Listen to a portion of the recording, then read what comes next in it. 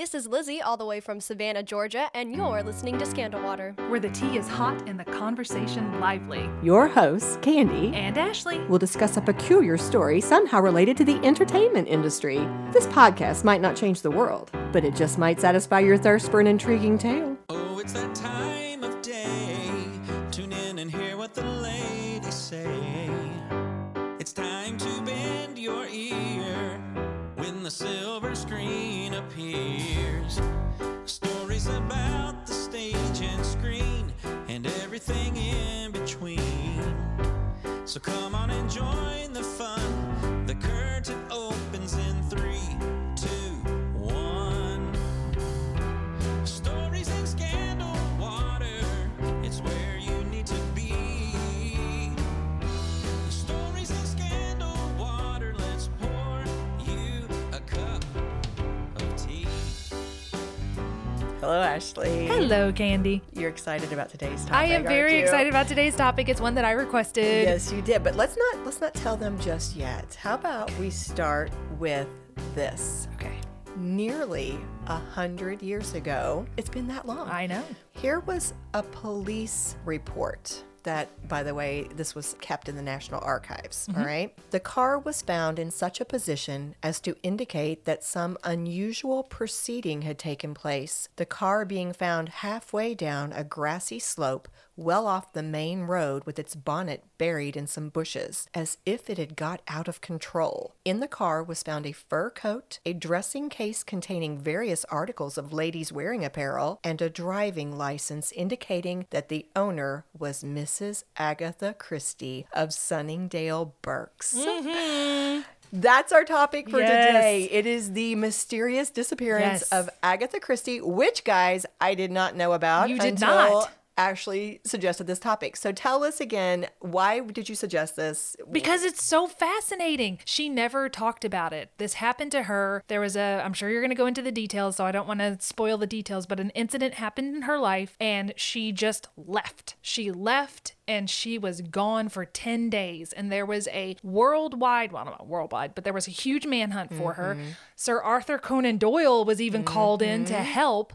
And by the time he was called in, they were like, no, never mind. We found her. And she was found in some hotel under a different name with no memory of who she was and no memory of anything that had happened. And some people said it was because she was doing it as a publicity stunt for her next book that came out, which became one of her bestsellers. Right. And some people said, no, it really was because of this event that happened in her life, but nobody can agree, and she never would discuss it. Even in her autobiography, she did not discuss it. We're going to come back to that. This is, it was fascinating. Yes. When Ashley told me about this, I'm like, how have I never heard of this? Yeah. But it's because she went on to have such a full, long life and was so popular that I think, yes, people did talk about it, but I think her popularity and her incredible success just kind of overshadowed it for a lot of people. And she never talked about it. Yeah. But it has actually been in the news recently because were you aware of this best-selling book called The Christie Affair? No. Oh, goodness. That's the first thing that started popping up when I started researching. Was it about her husband's affair? Well, it is a fictionalized retelling, this novel by Nina de Gramont called The Christie Affair that came out this past February. It was so popular, it is fictionalized. It's about the whole incident. But because it was so popular, there was an announcement made early last December that they are turning this into a little series adaptation starring Daisy Ridley. No kidding. Yes. As Agatha? No, she stars as the mistress of Agatha Christie's husband. And both the book and the series center around the mistress rather than Agatha Christie, apparently. What? I know. But bestseller. Now, I mean, I am curious. I want to read it now or at least watch the miniseries. But we today are going to tell the real story, as far as we can tell, figure, based on the facts that we were able to find surrounding Agatha Christie's mysterious disappearance. The mystery author has a mystery of her own. Exactly. Exactly. Just in case you don't know Agatha Christie as well as Ashley does, I I pulled love up. her. I love her. I don't have a lot of collections, but it is my goal to one day collect all of her books. If you look behind you, that's what I have so far. Oh, goodness, you have a lot. Yeah. Wow. Yeah. Haven't read all of them, but I'm trying to collect all of the You're paperbacks. helping to support that estate. I am. Yes, I love her books. Well, I thought for context, I'm not doing a biography of Agatha, but I thought for context, I would pull a few fast facts. Okay. Okay, so Agatha Christie's books are estimated to have sold over 2 billion copies, putting her third on the list of all-time bestsellers behind Bible and Shakespeare. There you go. She had actually written poetry and short stories for quite some time, ever since she was young, but she did not get into writing detective novels until her sister bet her that she couldn't write a good one. And that's what led to her first attempt, The Mysterious Affair at Styles. Have you read it? Yes. And that, I believe, is when her protagonist, how do you say it? Hercule Poirot. Thank you. With the mustaches and the egg-shaped head. Yes, yes. I think that's where he obviously made his first appearance, since that was her first detective novel. And that first attempt actually was picked up by a publisher with the condition being put out that she had to alter the ending. Apparently they didn't like her first attempt at the ending. According to her estate, Agatha Christie is the only crime writer to have created 2 equally famous protagonists. Miss You know Marple. there you go. And Newsweek article I read there gives Agatha Christie credit for inventing the first person narrator who turns out to be the perpetrator of the crime. That little device that The murder crime of novelists Roger will use. Ackroyd. Yes, yes. And also, and then there were none. And the last fast fact, talking about how prolific she is, it really honestly made me think of Stephen King, because there was one time, I don't know if you guys remember this, on Saturday Night Live, they had this one little bit where they had somebody playing Stephen King, and literally the whole time he's being interviewed, his fingers are typing ferociously. He's not even looking at the paper. Yes. And then all of a sudden he pauses and he goes, "Oh no, I've got writer's block." And after like 3 seconds, he goes, fine. Nah. Nah. And he starts typing Yes. again. That's what I thought of. Yeah, they said they found just pieces of paper with plots and just envelopes, and just the prolific output that she had was so amazing. I kind of compare her and Harper Lee. Harper Lee wrote that great American novel To Kill a Mockingbird, and then she was so frozen from the pressure of trying to meet up or Yeah, exceed. she could Yeah, never the quality of the first never one. follow it up. With Yeah. Agatha, I almost wonder if Harper had just gone, you know what, I'm just gonna put something out. Some Agathas were great, some were middling, and some were terrible, but she just kept putting it out, and then she may have a not great one, and then she come out with a masterpiece, and then not great, but she just kept doing it. And I kind of wonder, like, Harper, I wish you could have had that kind of drive to just Yeah. keep going, and some would be good and some would be bad, but just keep going. I got the impression that Agatha Christie almost approached it from a factory type mentality. They said she would put out 2 to 3 novels per year as a rule. That was in quotes, as a rule. One of her other things was she almost always put a book out right around Christmas, so that it became a gift. tradition. And a gift. Yes, that you would give it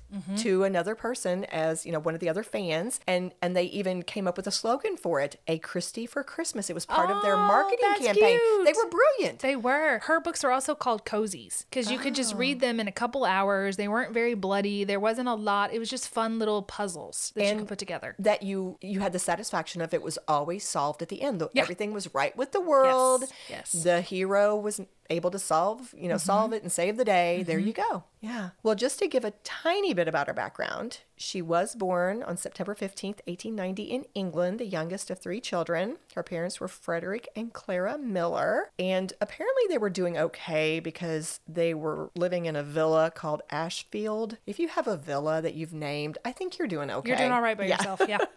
And she would later write in her autobiography, quote, "I had a very happy childhood. I had a home and a garden that I loved, a wise and patient nanny." If you also have a nanny, you're doing okay. You're doing okay. Yeah. As father and mother, 2 people who loved each other dearly and made a success of their marriage and of parenthood. But I'm sure you know this, things fell died. apart when, even before that, he'd actually lost their money. Right. I was going to Yeah. say, I saw a YouTube video where they said that they think that he had been having heart attacks, and they think it was brought on because he was not mismanaging their money, but not spending it in the best way. Like he he wasn't foolish with the money, but it's like his investments weren't working and he was trying to keep everything afloat and it just wasn't working and the stress was getting to him and he passed away when she was 9, I think. 9 or 11. I don't remember 11, which one. 11, I believe is what I saw. Because her mother's dad died when she was 9. No. That's actually how you probably don't want to know this, but a little trivia is how her parents met is her mother's father died when she was 9. And so the mother was left kind of destitute. So she sent her daughter, her 9-year-old daughter, to her sister that had gotten married and was doing very well. I think it was a sister. But she grew up with this family and their last name was Miller. So I thought, well, maybe that's where she got the last name. But I'm going to get this wrong. I think Frederick was the son of the dad. So I don't think that they were related. Okay. If that makes sense. Yeah. I could be wrong, but that's just my recollection. Well, what I saw, and I did not do a deep dive, forgive me if I make the wrong inferences, but it sounded like he wasn't the best at managing their money. In fact, in one of the articles, it said that Agatha at some point wrote, quote, he was a lazy man with a simple and loving heart. And she added, quote, he would not have been particularly good at working anyway. So he just kind of lived off the inheritance. And yes, he did manage some things, but not so well. Yeah. And then as Ashley said, he died of pneumonia when she was 11. And that from that point on, her mom struggled. Now she's trying to support the kids, basically living off this very small allowance. Strange because that's what happened to her mom. Yeah. Grandma, So grandma it repeated that it pattern just, for her. That would be Yes. so concerning, Yeah. so hard. But of course, Agatha was well educated and cultured and also attractive and confident. So as she got older, she had plenty of suitors, but the one that caught her eye was Archibald Christie, who was an officer in the Royal Flying Corps that she met at a dance in 1912. They married 2 years later in 1914, and Archie went off to France to fight in the Great War. But while he was gone, do you know what she did? She volunteered in the infirmary in the poison division. Yes. Now she also cared for injured soldiers at a local hospital. Yeah. So, but it was her work in that local dispensary where she got the Learned idea about the poisons. Yes. And they said that she developed, quote, a fascination for poison, according to Laura Thompson, who wrote a biography about her called Agatha Christie, an English Mystery. And she went on to say, quote, the beautiful look of the bottles, the exquisite precision of the calculations, the potential for mayhem contained within order captivated the future crime writer and caused her to incorporate poisoning in several of her murder mysteries. Right. We were on, to go back to our road trip episode, we were touring some stuff on Jekyll Island, and our tour guide was like, oh, does anybody know what kind of plant this is? It's poisonous. And I think it was oleander. I was like, oh, that's a poison. He's like, how do you know that? I said, I've read Agatha Christie. I know what kind of poisons are from the flowers. Poisons. Yeah. As we mentioned in our fast facts, she started writing detective novels in 1916.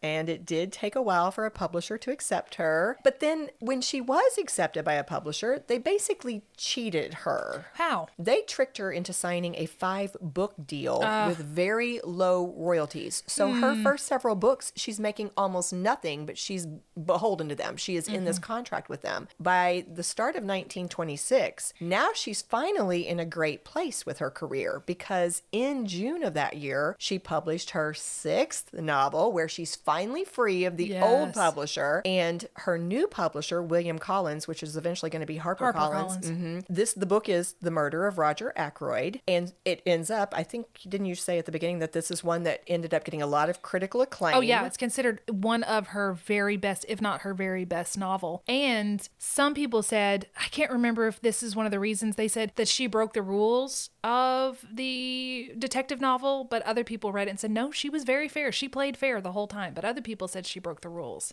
Because of the way it turns out the twist at the end. Yes. Everything I saw, I've not read it, but everything I saw gave a lot of props to this book. And it had a lot of critical acclaim according to the sources. It also made her a lot more money.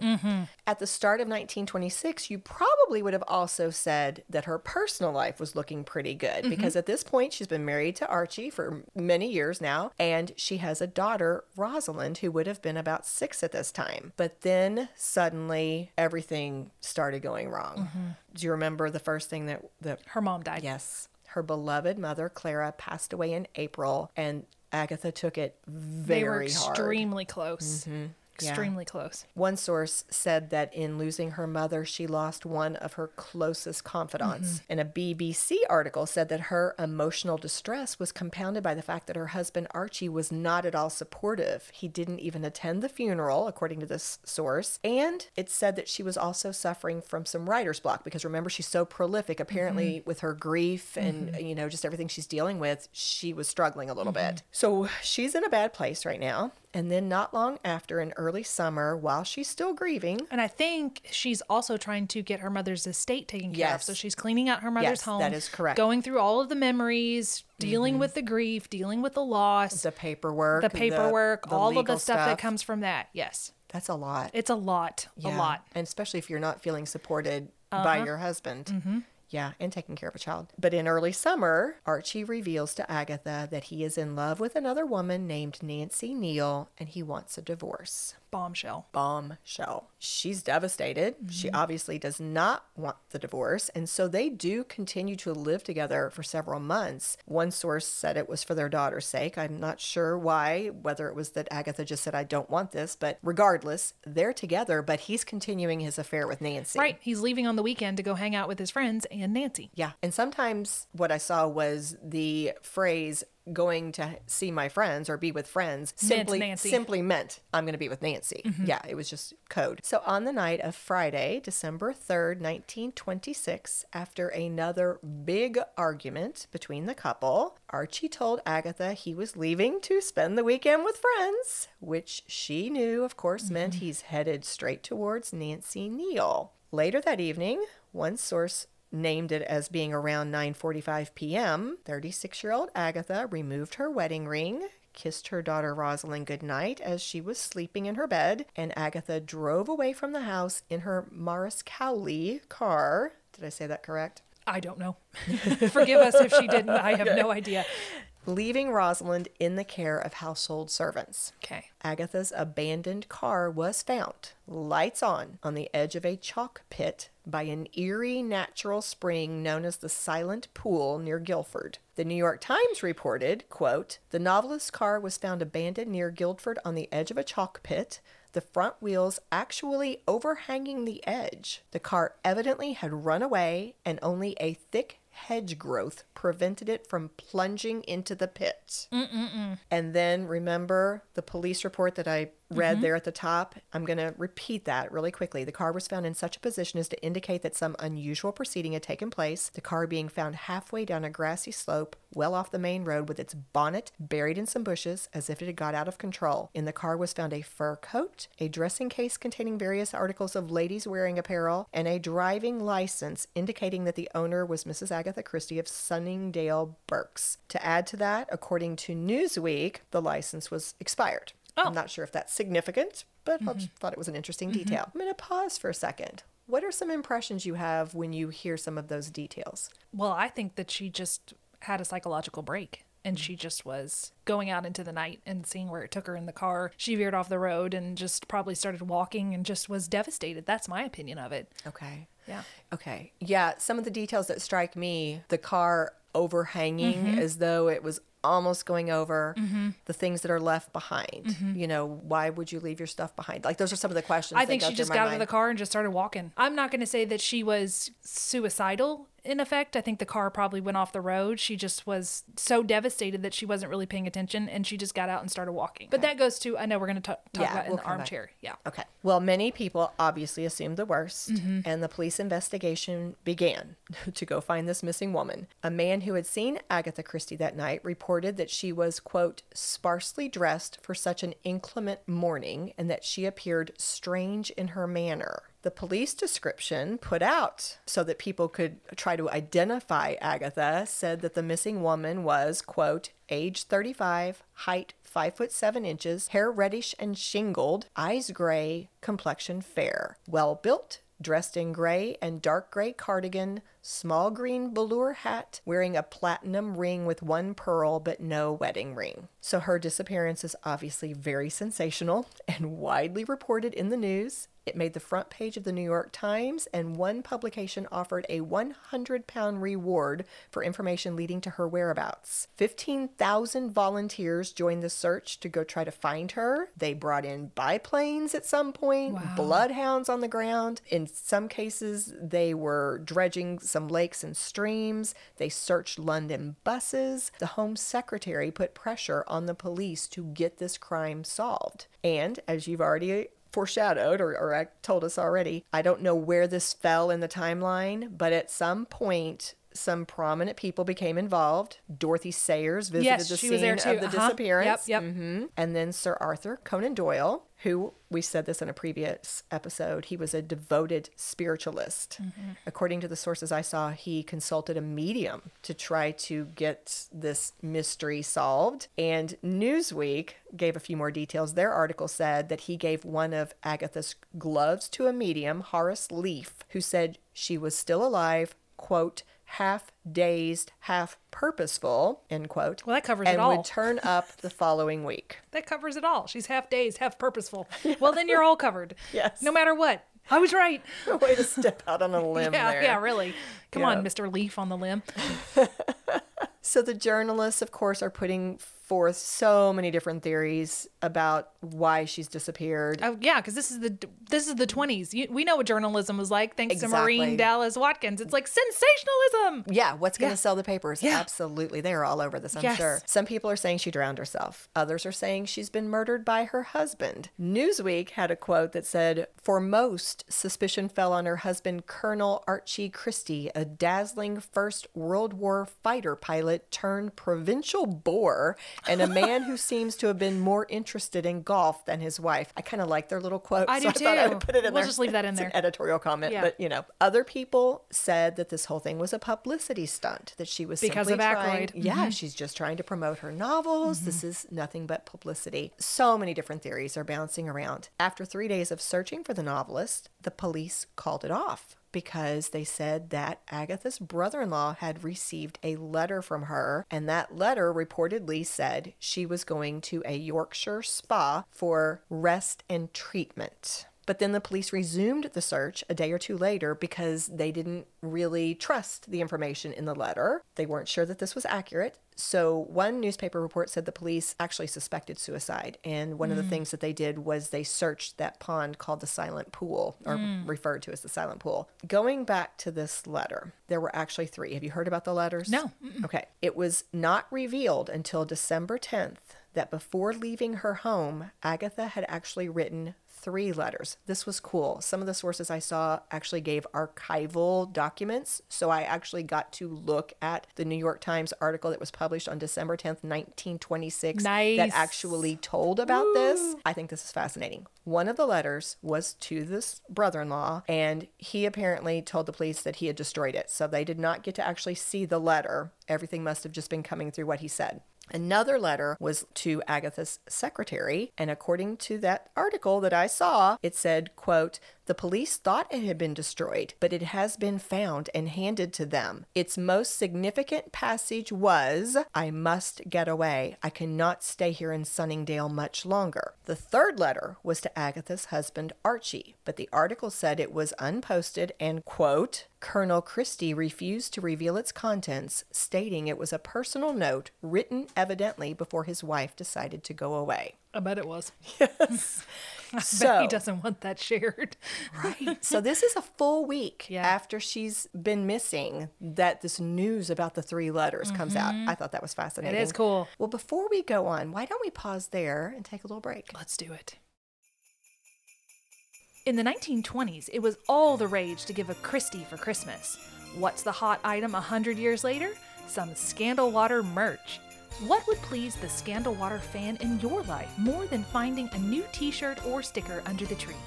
Email scandalwaterpodcast@gmail.com and order yours today. Or if you're looking for a unique gift idea for the podcast listener in your life, you can give the gift of Scandal Water membership by visiting buymeacoffee.com/scandalwaterpod. Cheers! All right, so we're back to see if we can unravel this mystery of Agatha Christie's disappearance. 11 days after she disappeared, on the 14th of December, a musician performing at the Swan Hydropathic Hotel in Harrogate, which was referred to as a spa hotel, reported to the police that he'd seen a woman in the hotel who resembled the missing writer that was all over the papers. Some people, of course, would later make a big joke about the fact that Agatha was exactly where she had said she was in that letter to her brother-in-law. I'm going to a spa. I Yeah. was going to say, did you guys check the spas in Yorkshire? And I don't know that they did. Oh I'm my not sure that gosh. they actually followed up on that That's too lead. obvious. Yeah, I'm not positive, but that was definitely a joke that was going around. It's like, why didn't y'all look there? Yeah. So she was, as Ashley said, registered under the last name. Teresa is the first name she used. Yeah, she was under the name Teresa Neal, and she used cash from a money belt to pay her way. Now, after her discovery, they talked to different people at the hotel who had been around Agatha, and they said she had acted just like all the other guests. She even sang songs on several evenings. Like, she was interacting just like a hotel guest. When they went to confront Agatha to go claim her, she claimed to have no memory of what had occurred. Basically, I don't know if she said this, but they decided it was some form of amnesia. In a newspaper interview from December 15th of 1926, Archie was quoted as saying, "She has suffered from the most complete loss of memory, and I do not think she knows who she is. She does not know me, and she does not know where she is. I am hoping that rest and quiet will restore her. I am hoping to take her to London tomorrow to see a doctor and specialist." Now, just as a little side note, he says he's going to get her and take her places. The interest in her, this would have been so sensational that one of the things I saw was when they knew that she was going to be traveling, hundreds of people showed up at the London train station to actually try to catch sight of them. Like, her popularity skyrocketed. Yes. After this whole thing, she went through the roof. It's crazy. And we've already said this, but her crime novels would absolutely take off from here. It was nothing but up after this. Crazy. Yeah. They just resumed their life and they went on with things. The couple did not actually officially divorce until 1928. So 2 more years? Yes. Wow. Yes. And he went on to marry his mistress, Nancy Neal, which tells me he was still with her this whole time. They were probably, I guess, trying to make it work. Who knows? I doubt it. And Agatha would go on to marry a much younger man named Max Mallowan, who was an archaeologist, and they seemed to be very happy. They were very, very happy. I referenced this marriage in our Dark Highway episode, remember? Because I said that Verna possibly had a younger suitor. And I said, well, Agatha had a younger suitor. She got married. It was fine to a guy 15 years younger. Yeah, he was an archaeologist. She traveled with him. They were extremely happy. And she was a big enough woman that when Archie passed away, she actually sent a note of condolence to Nancy because they stayed married for the rest of Archie's life. Yes, I had a note that both couples remained in those second marriages. And just to add one more little thing, I thought it was very cool that Agatha would incorporate her travels and what she, different interesting things that she would discover while she was with Max traveling into her novels then. Yes. She was really good at bringing things in. Well, about her disappearance, according to a 2019 New York Times article, Christie herself discussed the incident publicly only once in a 1928 interview she gave to the Daily Mail. She told them she had been driving past a quarry on December 3rd, 1926 when, quote, "There came into my mind the thought of driving into it. However, as my daughter was with me in the car, I dismissed the idea at once. That night I felt terribly miserable. I felt that I could go on no longer. I left home that night in a state of high nervous strain with the intention of doing something desperate. When I reached a point on the road, which I thought was near the quarry, I turned the car off on the road down the hill toward it. I left the wheel and let the car run. The car struck something with a jerk and pulled up suddenly. I was flung against the steering wheel and my head hit something. Up to this moment, I was Mrs. Christie." We're going to come back to this again, but there was this one time she spoke about it. As you've already said, even in her autobiography, she skipped over it. She talked openly about her divorce, all the different pieces, but she would not talk about the disappearance. All of these sources, I mean, every one of them would talk about the mystery of what actually happened. And they would say it's an unsolved mystery. And the theories are still out there. And some of the most popular ones, as nearly as I could tell. One is what you've said. Her biographer, Andrew Norman, argues that she was in a fugue state caused by trauma or depression, while another super popular theory is that she was very deliberate with this. She was trying to embarrass or punish her husband for having the affair, that it was basically a form of revenge or some kind of a vindictive move to try to, like, if you're going to run off with your girlfriend, at least I'm going to make this really miserable and embarrassing for you, like just a vindictive kind of thing. Now, this is interesting. A historian named Lucy Worsley published. I love Lucy Worsley. You know her? I do. What have you read?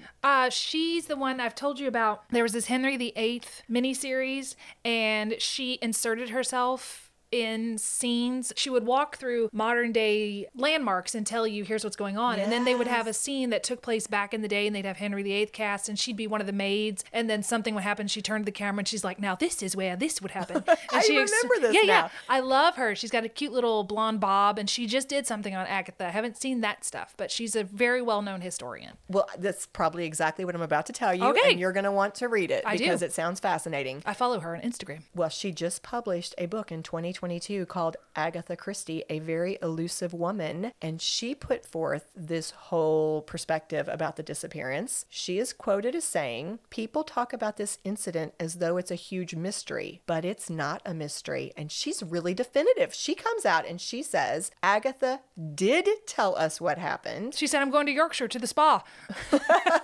She's like, here I go. She actually said it's that same 1928 interview with the Daily Mail. And according to Lucy, Lucy says people just don't want to hear what Agatha was saying because what she was talking about made them uncomfortable. She said that she feels, this is her belief, that Agatha was openly saying, I was dealing with mental illness and struggling, and people just don't want to hear that. Here's an actual quote from Lucy. She actually said in 1926, when I disappeared, it was a really distressing incident of mental illness. I was experiencing suicidal thoughts. All I wanted to do was get away from my cheating husband, the pressure of my life, and to form a new identity for myself. That's kind of Lucy's theory. Based on what was shared in a 2015 CNN article, it sounded to me as though Agatha's grandson, Matthew Pritchard. She has kind of just this one line that follows her of descendants, but it sounds like he agrees. The article says that in a clip posted on the Agatha Christie website, Matthew suggested that Agatha had some sort of breakdown. Here's an excerpt from what he said in that clip. It was, I think, the confluence of these two situations, referring to her mother's death and the husband's request for divorce, that made her ill to such an extent that she eventually disappeared, went off to Harrogate in North Yorkshire, and forgot about herself as an individual. I think it was a mixture of loss of memory and intolerable sadness, almost despair. Armchair psychologist. And that brings us to the end of what I wanted to put in front of us from the sources that I looked at. And of course, you know what I'm going to ask you for the armchair. What do I think? Yes. I think it's like I'm with Lucy and Matthew. I think this is not a mystery. It is a mystery in that she never talked about it, but I agree with them. I think she was experiencing a fugue state. It's sort of like what my theory is in our episode about Bernie. I think Bernie entered a fugue state because of the abuse the emotional abuse he was suffering from Marjorie and blah, blah, blah. So that if you want to listen to that, but it's similar to that. I think she had entered a fugue state. She was in deep, deep despair. Her best friend, her mother had gone. You know, there's so much stuff that you have to go through when you're cleaning out and you're looking at all the memories and you're looking at the life and you're thinking of all of that loss. And then your husband, who is not supporting you, comes in and says, by the way, I'm in love with someone else and I don't want to be with you anymore. And it just imploded. I think everything just imploded and she just wanted to get away. I think the reason she probably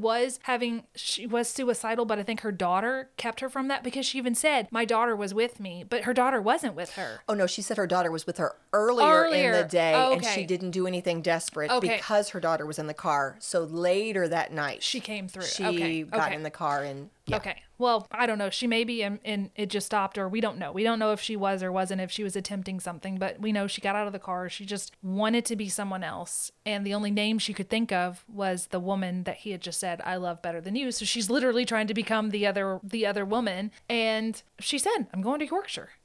It's interesting. I don't I don't know if I go totally towards the fugue state thing because there's so many things that sound too purposeful to me. Like she But you has gotta a think about money her- belt. Yeah. I didn't say this, but she took a train to get to the spa hotel. And then she's in the hotel purposely paying for things with that money and singing and dancing. I think I believe that it was that she was struggling. I think that she needed to get away and that I do think that she was on the verge of a breakdown. Yeah. But in my mind, I wonder, I don't know if it's, I don't literally know who I am. I don't know if I believe it was full amnesia, full fugue state. I think it was more, I am a woman who is desperate to get away. I don't know how to deal and I'm going to go into denial. I'm going to stick my head in the sand and Yeah, try I could to see that. survive until I know what else to do. I definitely don't think it was a matter of revenge and or a promotional thing for her book, because you have to think about her personality. She was so private. She was so introverted about her personal life and the fact that she never spoke about it. If she's doing this to punish Archie, she would continually talk about it, and she would talk about what he had done to her, and it would be very sensational, and she would splash scandal everywhere. She didn't do that. Yeah. In her autobiography, I remember her packing up like all the letters that he had given her or something, and she put a little Bible verse with it, and it was a verse that's like, if it had been a stranger that had hurt me, I'm going to get the verse wrong, but something about like it, but it was you, someone that I loved, that hurt me. And she put this little verse with it, and she just packed it away, and she never talked about it again. And she was kind when he passed away to his second wife, and it's like she just let that part go. So I just don't feel like she's the kind of personality that would do this just to punish him. I just don't feel that. Yeah. I don't know her like you do. I haven't read all of her works, but she didn't come across as a vindictive person. She came across as a woman who was very much in control. This woman ran her business. Like she was totally in control of her marketing. Like they talked about how she was forceful in terms of offering her opinions about when this book would come out or how they were going to market it. She was somebody who sounded like she kind of took care of things for her mother. You know, she had servants. I think in my mind, I see her as a woman who's used to, she was working in the hospital, working in dispensaries. This was a woman who did everything and was super competent. And I think probably all of a sudden she feels no control in her life. Yeah. Everything is taken away from her. Yeah. Everything she thinks she is, what she has, everything is stripped away from her, and she doesn't know what to do. She's just lost. And so she literally... Fight or flight kicked in, and she chose flight. That's what I think. I think that's where I land on it. Yeah. I still think there was a fugue state that started it. She maybe started coming out of it and just was enjoying her time. But I just feel like that flight in the middle of the night, just, I don't know, just like a sudden trauma she just knew she needed to leave, but she didn't know where she was going or what she was going to do. So she prepped for it. She wrote the letter. She said, here's what I'm going to go do. But it just was, I have to get out of here. I just have to go, and not remembering who she was. And they were talking about Agatha being missing at the hotel, and she was like engaging in conversations with people. Yeah. But you do bring up a good point. Like she literally, before she leaves that night, writes a letter to her "Here's where I'm brother-in-law going." that says, I'm going to go to this spa. Yeah. So there is some intentionality, which, it's very interesting. Again, you feel strongly she was in a fugue state. I don't know about that. I totally agree with you. Something was really going on with her emotional and her mental stability. Well, if Bernie was in a fugue state, he was still able to, after it happened, he kind of snapped back to himself, but he still started doing really weird things. I never really believed he was in a fugue You state. didn't? I didn't. Because, Well, I think in the action of the crime he was. I don't know. I don't remember he went up and shot her in the back of the head. Yeah. I had problems with that. That is pretty gross. That's pretty bad, Bernie. But I think, so we disagree on a few of the details, but I think we both land pretty close together on the mystery itself. Yeah. Yeah. Mystery, not mystery. She just needed to get away. It's what was the impetus to make her leave, and was she actually in some kind of fugue? It just makes the most sense to me. She just seems so responsible. Why would you do that unless there was some kind of snapping? I got to get away. I don't know. You know what I wonder is, I would love to know the gaps, right? If they went and found her and she's literally saying, I don't know who I am, I don't know who you are. What was that process like for her coming back to herself? And why were they together two That's more the years mystery. before they divorced? Yeah. I would love to know what So happened. the 10 days isn't really the mystery. The mystery is, well, how did she get her memory back, guys? If it was gone, what'd you do? Yeah. He showed and up. what was life like for their poor child? Yeah. Well, We didn't solve anything. in a way. In a way, I think yes. we've come to our own resolution, and we're pretty together on this. Of course, we know who we're going to cheers. Agatha. Yes. Oh, also, I got to say a plug for the musical Something's Afoot. It's one of my very favorite musicals. It's a musical spoof of Agatha Christie's And Then There Were None. Yes. So it's one of my favorite musicals I've ever done. If you get a chance, look it up on YouTube. I don't know if it's on there, but one of the songs is We Owe It All to Agatha Christie. So let's cheers, Miss Agatha. We owe it all to Agatha Christie. Cheers. Cheers.